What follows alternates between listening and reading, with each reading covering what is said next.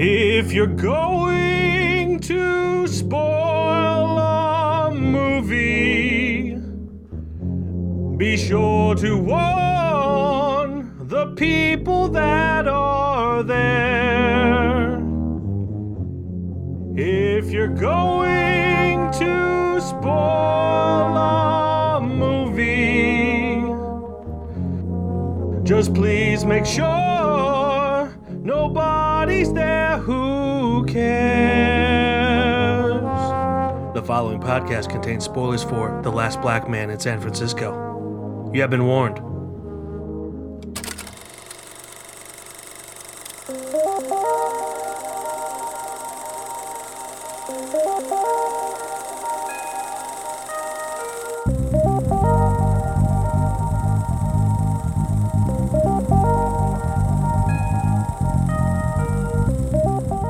What's up, everybody, and welcome back to another episode of KFR News Radio. This is your host, Benjamin Button, along with your host, whichever way you are, Miguel Magusto. That's me, myself, and I. You almost said it, I heard it.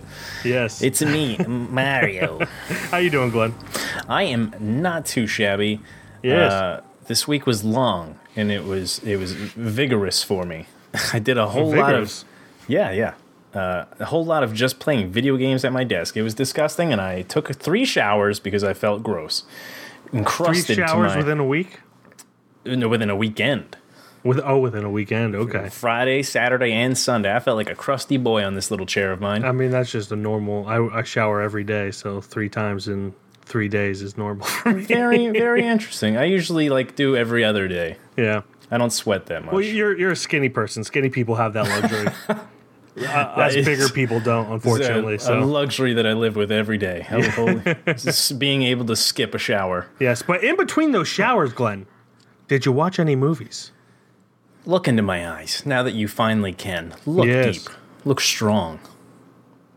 I have watched 2.5 movies, 2 of which were assigned as per usual. Oh. And the half was just I kind of want to watch a movie. Oh, man, it's way too late. I should probably get some sleep. That's how it went down. So to go down the little list of what we saw, we both saw Transformers: Rise of the Beasts. Yes. You'll have to go onto our YouTube to find out what that's all about and how our thoughts all about it. We were attacked in the middle of that review. We were. It was kind of disgusting, but terrifying. I made a little hilarious edit that you should go watch. Just regardless. Even if you just want to watch that part, that's fine. And then I had started to watch last night a movie with Arnold Schwarzenegger in it. And I was kind of interested in the plot itself, but the movie was quite interesting the way it was executing it. The movie is called End of Days. It came out in 1999. I've heard of that.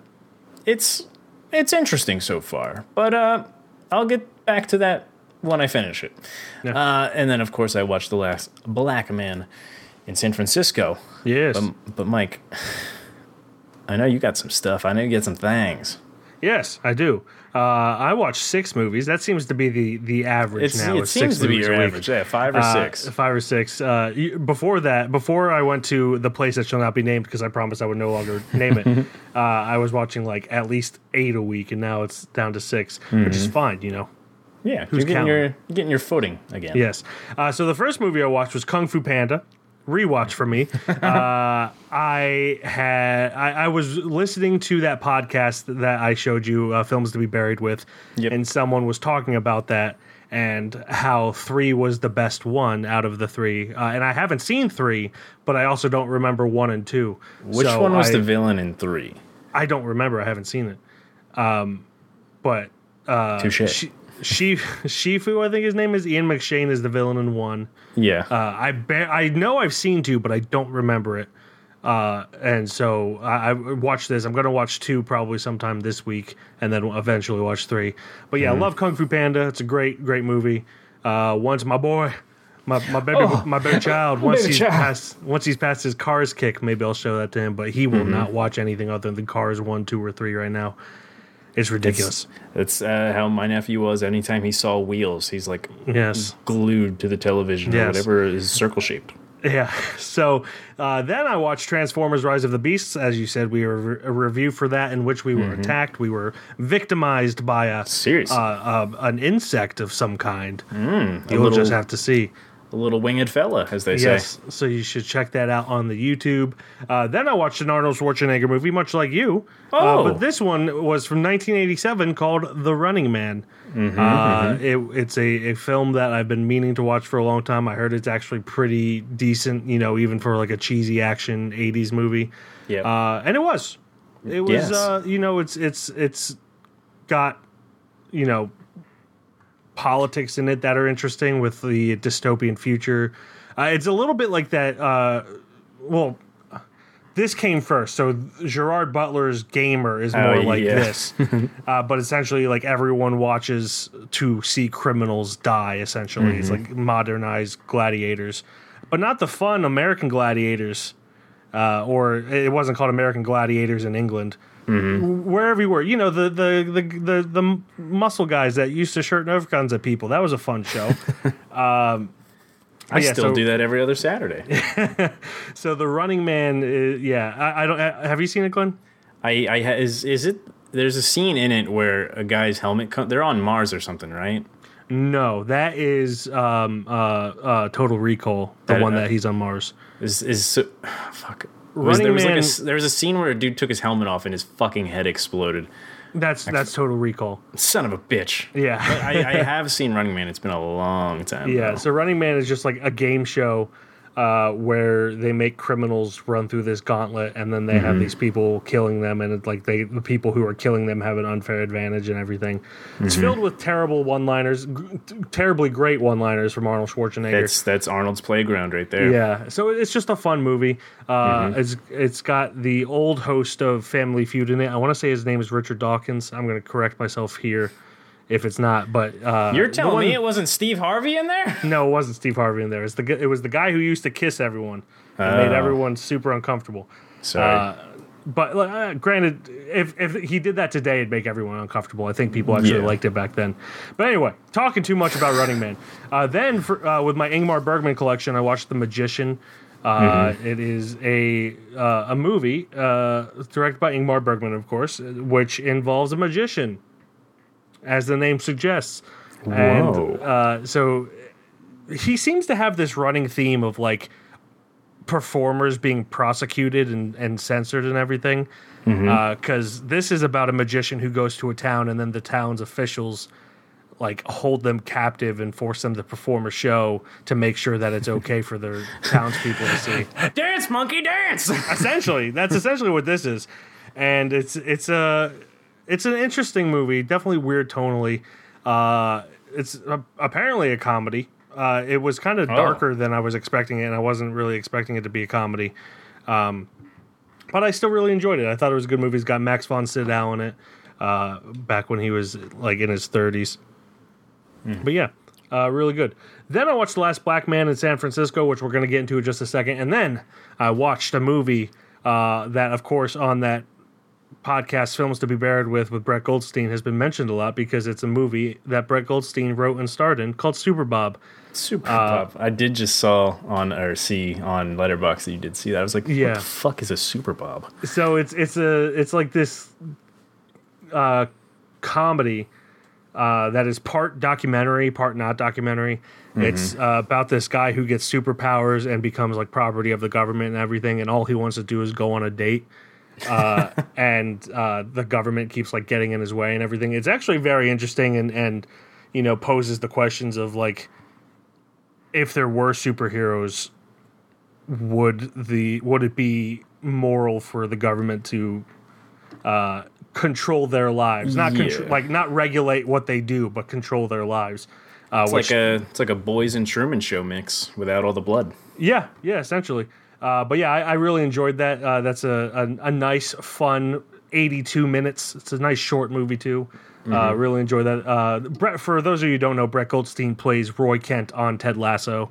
He also has a fantastic podcast called Films to be Buried with Brett Goldstein. And he's in this movie Super Bob, which is pretty good. But that's all I watched. So without any further ado, let's get into The Last Black Man in San Francisco. always come back to the old house. What if it's empty? What if we just peeked inside? We could throw parties. You could put on one of your plays. We could yell. What is this house? Our old house. That's not your old house, and that's not your neighborhood. Hey, if you're going to San Francisco, be sure to wear flowers in your hair. Maybe he's right. What if we shouldn't be here? Well, we should be here more. Some millionaire?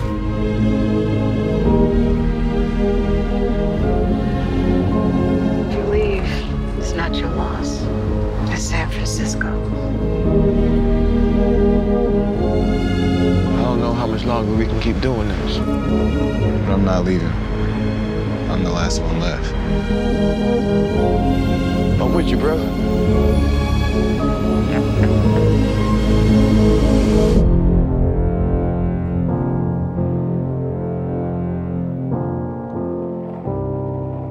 A young man searches for home in the changing city that seems to have left him behind.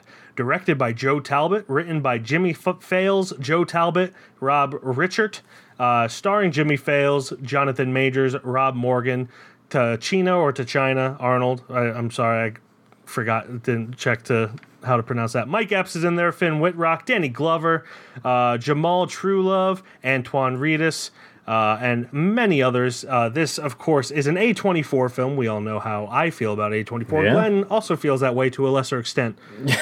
He doesn't have A24 t-shirts. It's like whenever we warn you guys about the Marvel movies. Yes, but the opposite. Like though A24 equally made my favorite movie and my least favorite movie, so I'm not like blindly in love with them. Yeah. But yeah, this came out in 2019 when Glenn was in Virginia, so we didn't get to see it together. Mm-hmm. And I went to Philly to see it, and I absolutely, positively loved it. Maybe, I don't know. Possibly? Let's find out. But yeah, it's a really interesting film in which it's kind of like a story about gentrification, but told in like it's told like an adventure movie kind of. Yeah. Where like everything they do feels kind of heroic in a way. It sounds really weird putting it that way because they're grown men, but they're also kind of childish at heart. Yeah. So it's just this really interesting blend of you know the serious issue that is gentrification, but mixed with a coming of age tale, but told through the eyes of grown men. Which, when you put it that way, sounds absolutely crazy. That is the best way to describe it, actually, now that I'm thinking about it. But at its core, it's just this beautiful movie about, like, having mixed feelings about the place you come from. Yep. And I know that there's a line in the end of this, of course we said spoilers, where he overhears people shit-talking San Francisco, and he asks them, do you love San Francisco? And they like say yes, but you could tell that they don't really love it. And he was like, you can't hate it unless you love it. Yeah, they're like, I'm here, so I guess I kind of love it. Yeah. And he's like, so yeah. So it's just a you know, obviously Jimmy Fails and Joe Talbot, and I'm sure many others involved with this are from San Francisco. So it's like it's just a beautiful, you know, homage to the city that they come from, and all of its greatness and its flaws too.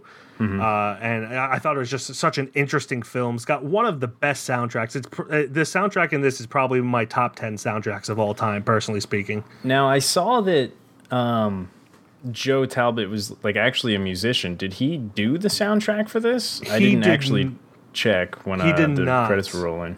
I didn't know he was a musician, but that makes a lot of sense because there's a lot of cameos from musicians. Like the one of the former lead singers of Dead Kennedys plays the guy that's on the Segway. He's the tour guide on the Segway. So that makes a lot of sense that he would like be a musician. The score in this is by Emile Mosseri or Mosseri. If I'm wrong about that, I feel super bad for misleading you. So let me go ahead and check that. Oh, if he is a musician. Yeah. But the composer also did Minari, a film called Kajillionaire, which is also underrated in my opinion. not too much else other than those 3 movies, but he's got a good career, and this soundtrack is absolutely beautiful. It's such a good addition to this film. That adds to that adventure element that I was talking about before, where these seemingly I'm going to use a word and maybe use it wrong. Innocuous. Are you going to do what I do? No, not innocuous is not what I meant. But anyway, these seemingly like benign.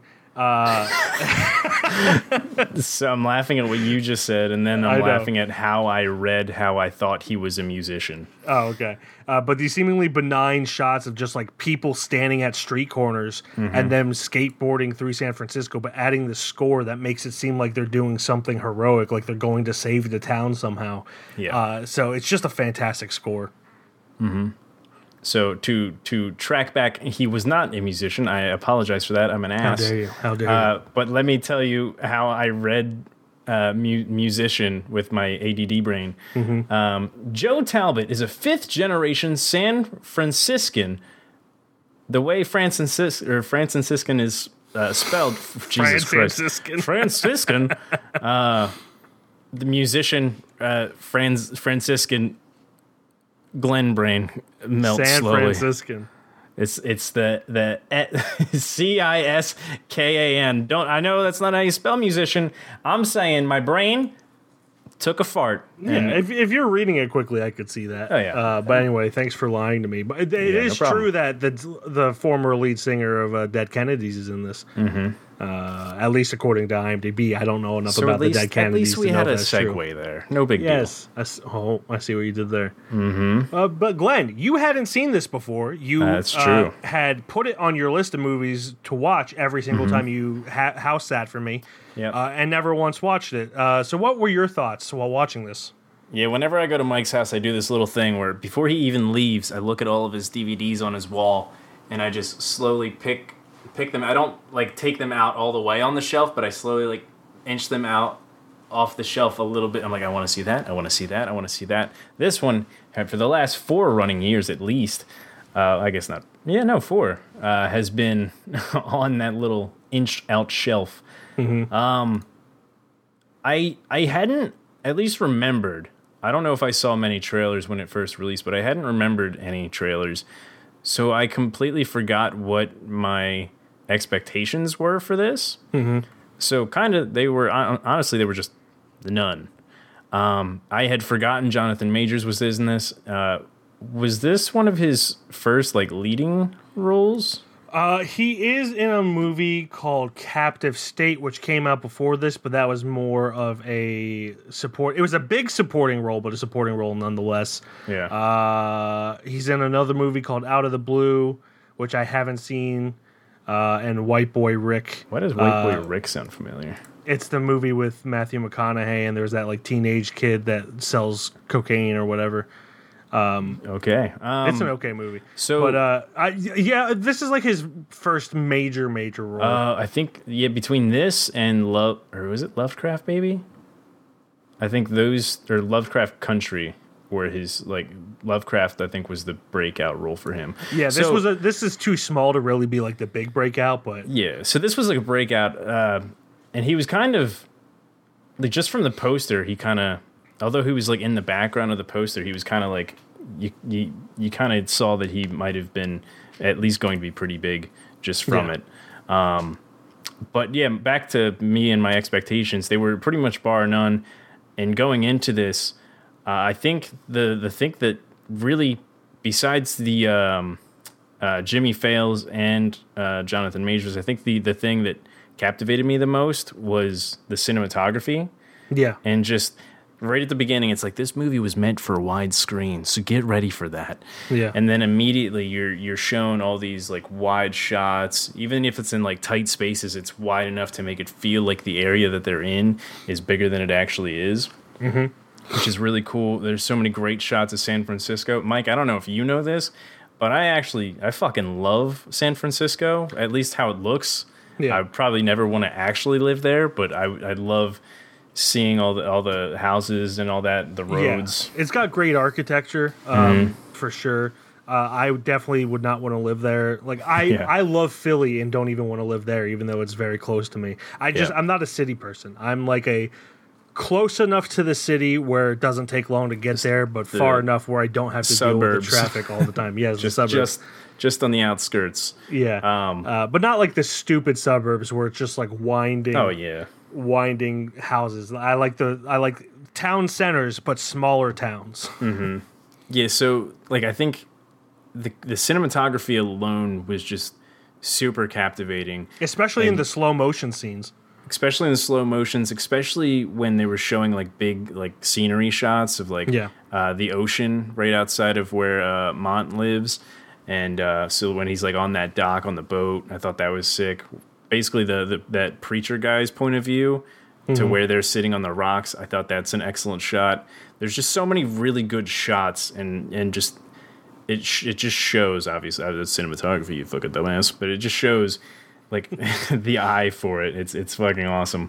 Yeah. But the next captivating thing was Jimmy and Mont's relationship and like how simpatico they are, just how close, no matter like how their lifestyle is just like they're just best friends. Yeah. Like they've got each other's backs, no matter what the situation. And the situation does get a little, it's not a great idea what they're doing, but it's really cool that they had each other's backs for it. And we're like, this is a fucking great idea. It's probably not, but it's fucking great. Yeah. Yeah. In my opinion, this is Jonathan Majors' best role. Yeah. Not that he's had that many, but like, it's just such like a tender and beautiful character, the character of Mont. I think the best part about it is that it's not a blockbuster role. So it feels like it's an authentic role that he's giving. Yeah, and I think it's just, I am always disappointed, not for their life or their career or anything, but for me personally, when a independent film actor goes to like the Marvel or Star Wars route. Yeah. Because then like it never feels like their career's the same as it was before. I'm happy for them and their success and everything. But it was a little disappointing when he went the Marvel route.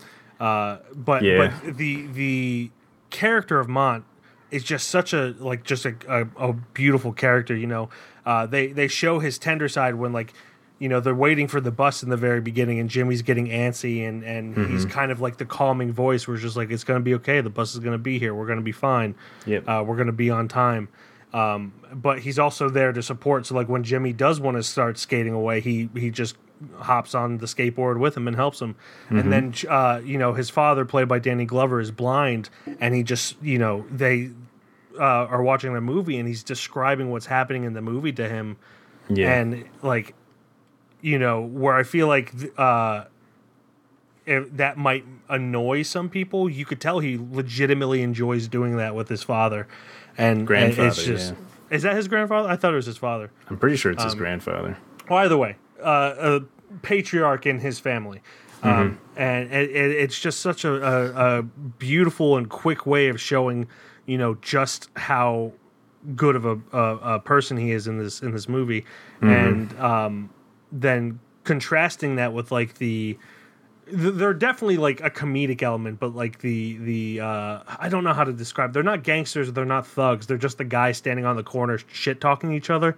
Yeah. So I don't know what word to use that to call them, but they're like this group of guys that are just shit talking each other, and they're like loiterers. Loiterers. That's a great one. They are technically loitering. Yeah. But they are like the embodiment of toxic masculinity. Essentially, they're just the fucking the king of the hill guys sitting by the fence. That's literally what they are without the beers. Yeah, and maybe a little more energetic, but yeah. And then you just see him like talking, and he never, even when they're like shit talking him, he never gets like upset with them or anything. It's just he's how I personally wish I could be. But just being able to ignore people shit talking me, but I got my Irish rage in me. Hey, same here. My favorite line from especially after those guys were like kind of shit talking them a little bit. My favorite line is so Mont, they're back at this. We didn't really say the plot too much, but they're back at their place, and Mont's like drawing the guys who were just shit talking, and Jimmy goes, "Really? You drawing those guys?" And Mont just goes, "What the fuck was it? It's like just because they were rude to me doesn't mean I can't appreciate them." Yeah, it's like that is such like a great. I can't do that. I'm too much of a piece of shit. Yeah, somebody does one wrong thing to me, I'm like, oh, well, fuck you. Yeah. But like that, I wish I could be like just open minded like that and just like let go of things that easily. Yeah, and he's sorry. Go ahead. No, you were. Oh, I'm gonna go then. He's such a great character, and I wish the only flaw that I have with him is that he's not on the screen more. Yes. And that's not even a bad thing. This movie's 2 hours long. I could have took another 15 extra minutes of just like Mont and Jimmy hanging out. Like that's how great they were together, or just Mont. Yeah. But like there is like a part where like Mont is kind of like free from Jimmy's side, and like that was a great little like part of the movie because you could see that specific scene is that even when he's not by Jimmy's side, he's got his back and he's trying to figure out like the bottom of whatever the fuck's going on. Yeah. And dude's an absolute G, man. Yeah, definitely. And again, we still are dancing around the plot where the plot is Jimmy is obsessed with this house that his family used to live in. He's told growing up that his grandfather built it with his bare hands and everything. Even though like the timeline doesn't make sense because like history shows that this was built in the 1840s, not the 1940s or whatever. Yeah, whatever the exact timeline is. It was 100 years before he was actually told. Yes, when so I think it's built 1840s, 1940s, something like that. And it's a beautiful house. You know, when there's this old white couple living there, he fixes it up much to their chagrin. Yeah. They get upset with it. Well, the wife gets upset. The husband's just like, this is weird, but it's fine. Yeah, they're like, hey, this is kind of weird, but I guess you're doing good things. And then when they find out that Mont, the character of Mont, finds out that his grandfather didn't build it, and saw that it was actually built in the 1840s.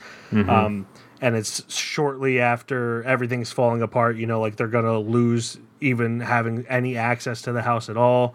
One of those loiterers was shot and killed. Everything's falling apart. So everything at the same time just goes down. Yeah, Mont throws this play that they hold within that house that they're squatting in after the elderly couple moves out. They're not even that old. They're probably in their 60s. They're like 50s. Yeah, late middle-aged. Late middle-aged. But it's, he throws this play. And that's what I love about this is that through line, mentioning when he says, I can still appreciate them even though they're mean, is Jimmy Fails kind of wraps that up perfectly during that play. They're talking about the guy who was killed and the last, they were used to be friends with that guy and kind of started to rekindle that friendship. But then the last time they saw him had a falling out. And Mont, during the play, asks Jimmy how he feels about that guy, and he kind of like breaks it down. He's like, well, the last thing he said to me was kind of messed up, but, he was overall a good guy. And then he says, people aren't all one thing.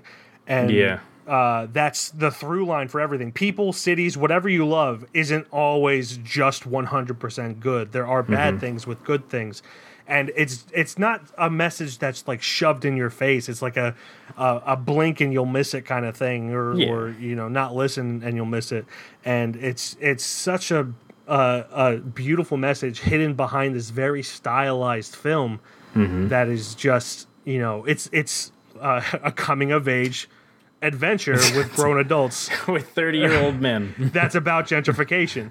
So it's just a very weird and unique film, but it works on every level in my opinion. I love it. It's got great comedy in it where Jimmy Fails is talking to one of the neighbors when they move into the house. And he says, I'm going to be the best neighbor you ever had. And then after he leaves, the neighbor's just like, what the fuck was that all about?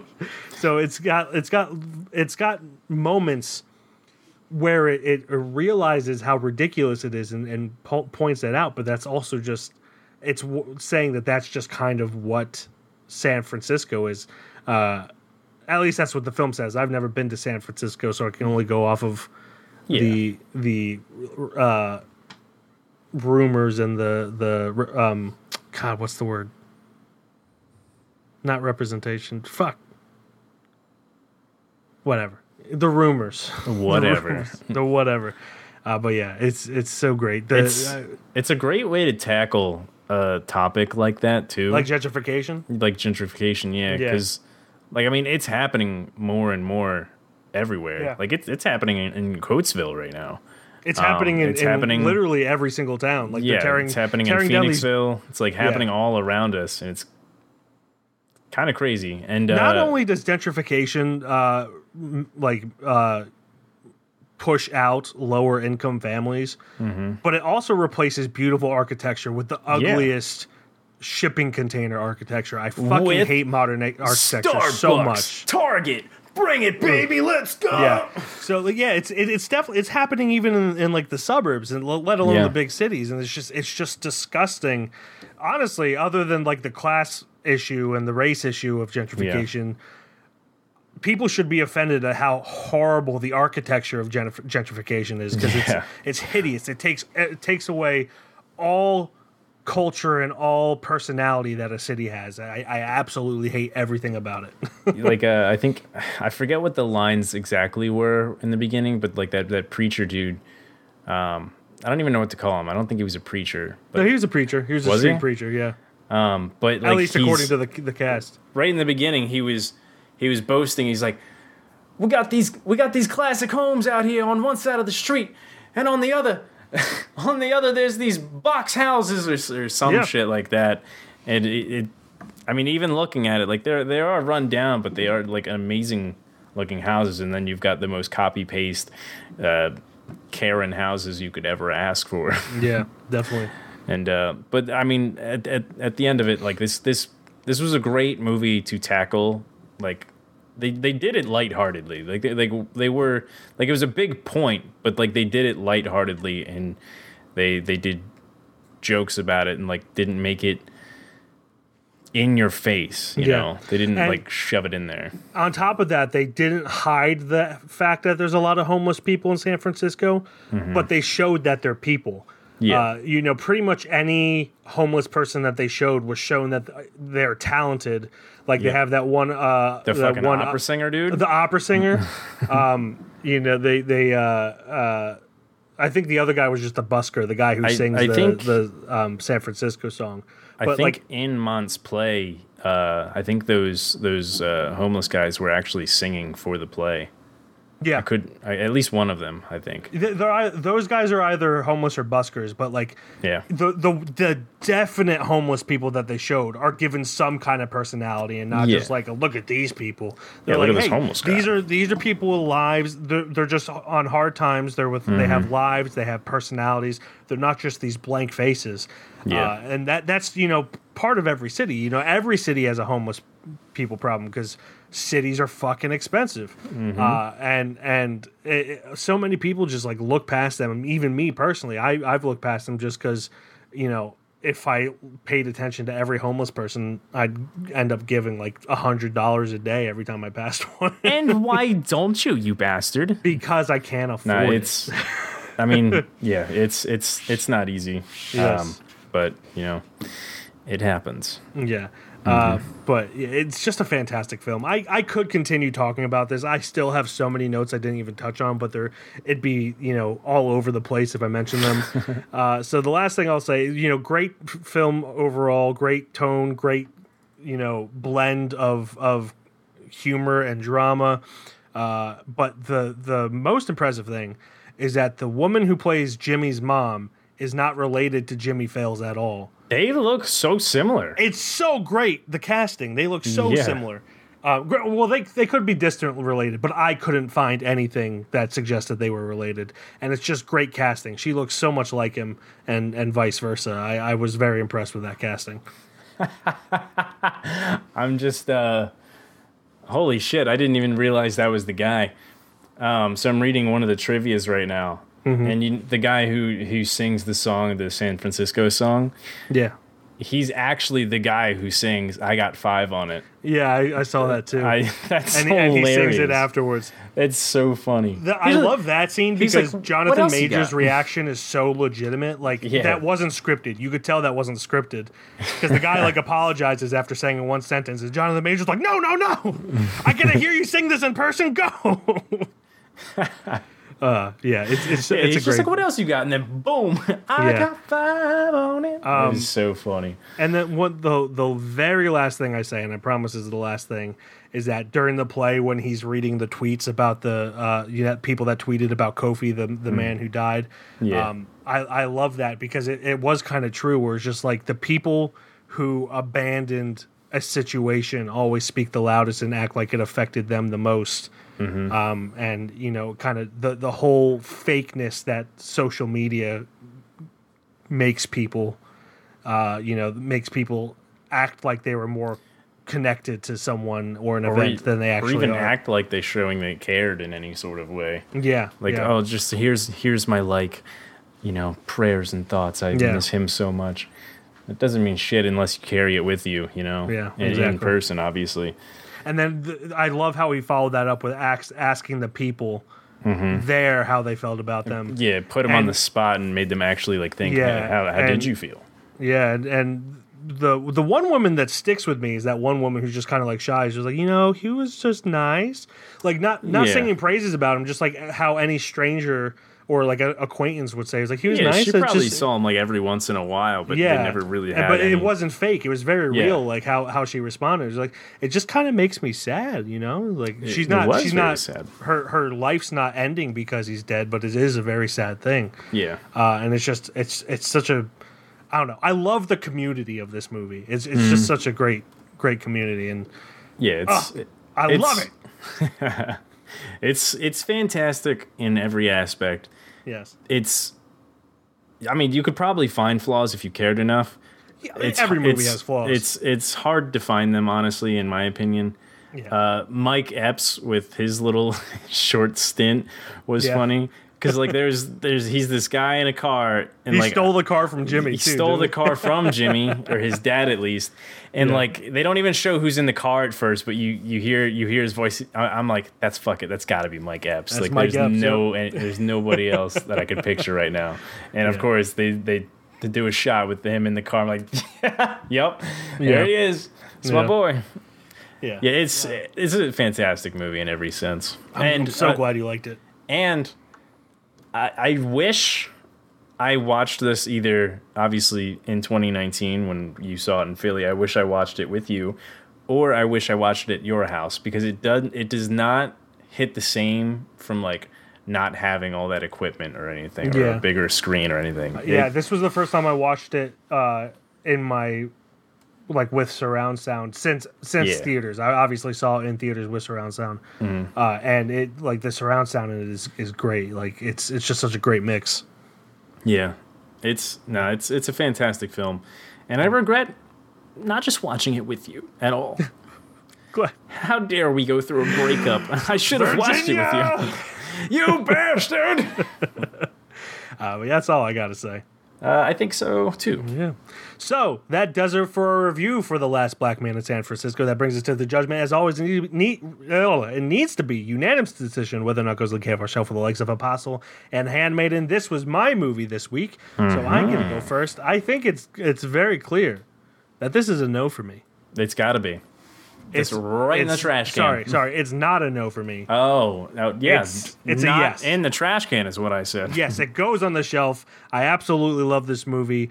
Honestly, this time, really sitting down and trying to dissect it, I probably appreciated it more than the first few times I watched it. Yeah. So it's a movie that keeps on giving. Like the more you watch it, the more you see. And yeah, it absolutely goes on the shelf for me personally. I would say the same. It was a fantastic first watch, and Jonathan Majors was just so fucking good. So was Jimmy Fails, too. Yeah. Not enough credit for him, from what I've been hearing. Rob Morgan, who is barely in it, he plays Jimmy Fallon's dad. He's great in like the 2 scenes he has. Oh yeah. It's such a great ensemble cast. Finn Wittrock is like the best kind of asshole Yeah. that you want in that kind of role. And I love Finn Wittrock, so it takes a lot for me to dislike him, and I disliked him in this. In like, even though he was being a bad good guy. Yes. He was kind of like an anti-hero in a way. Yes, where he was like, "Hey, I'm on your side. I'm on your side, but you gotta not do that." Yeah. So, yes, Last Black Man in San Francisco goes onto the KFR shelf with the likes of Apostle and Handmaiden. That brings us to our assignment for next week. Glenn, what you got for us? So, remember that movie I was talking about earlier that I only halfway finished? Yes. I want to watch that with you. Not only I want to talk about a Schwarzenegger movie, because I feel like it's been a little bit of a minute, but also because I think it's an interesting enough talk about that I think it would make for a good episode. Okay. So, we're going to go ahead and go over to Arnold Schwarzenegger's End of Days, which will be on Netflix and Tubi with ads. December 31st, 1999. The end of a century. The end of a millennium. The beginning of the end. He's coming for you, Christine. Can you see him? Who are you? How do you know my name? He's gonna find you, Christine. God forgive us! Let her go.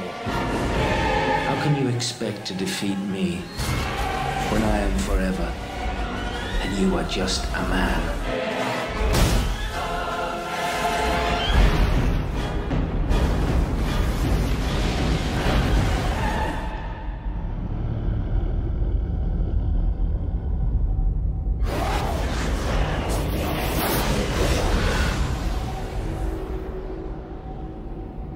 At the end of the century, Satan visits New York in search of a bride. It's up to an ex-cop who now runs an elite security outfit to stop him. Now do it without laughing. I can't. It's such a fucking hilarious synopsis. I never read the synopsis until now. Got Gabriel Byrne. I don't know Gabriel Byrne was in it. Yes, it's directed by Peter Hyams. Hyams? L'Chaim, yeah. Written by Andrew W. Marlowe. Stars Andrew, I almost said Garfield. Andrew Schwarzenegger, Gabriel Byrne. Why are you calling him Andrew Schwarzenegger? No, I did not. I said Arnold. Arnold Schwarzenegger, Gabriel Byrne, Robin Tooney, Kevin Pollak, CCH Pounder. Yes. That's a name. Yeah. Derek O'Connor, David Weisenberg, Rainer Jude, and there's just so many more in there. Yeah. Miriam Margolis. I was just about Udo to say Kier, Mark Margolis, Rod Steiger. Oh yeah, Rod Steiger's in this. Oh yes, please. So yeah, I think this will be an interesting talk about. And also, I just wanted to see an Arnold movie with you, not an Andrew Garfield movie. I'm sorry. What about an Andrew Schwarzenegger movie? Now that is some lovemaking I would love to see. And where can we find this again? Sorry. That will be on both Netflix, if you have that subscription, and if you don't, it's on Tubi with ads. So there you go. Cool. So, Arnold Schwarzenegger in End of Days. That is our assignment for next week. Thank you, everyone, for listening and watching. As always, you can check out our website at www.KeystoneFilmReview.com. On Instagram, we're Keystone_Film_Review. TikTok, Facebook, and YouTube, Keystone Film Review. And on Letterboxd, I am Mike, KFR. And I'm Glenn, KFR. And that will do it until next week when we watch End of Days. Put the cookie down. Give me the cookie. It's now the tumor. You're going to hear a lot of that next week. I'm apologizing in advance. Goodbye, everybody. Devil! Ew! Satan! Did you say Hail Satan? I did. No, I said Satan, but it came off as Hail Satan. I didn't say Hail Satan. I believe you. I do. Hail Satan. Goodbye, everybody.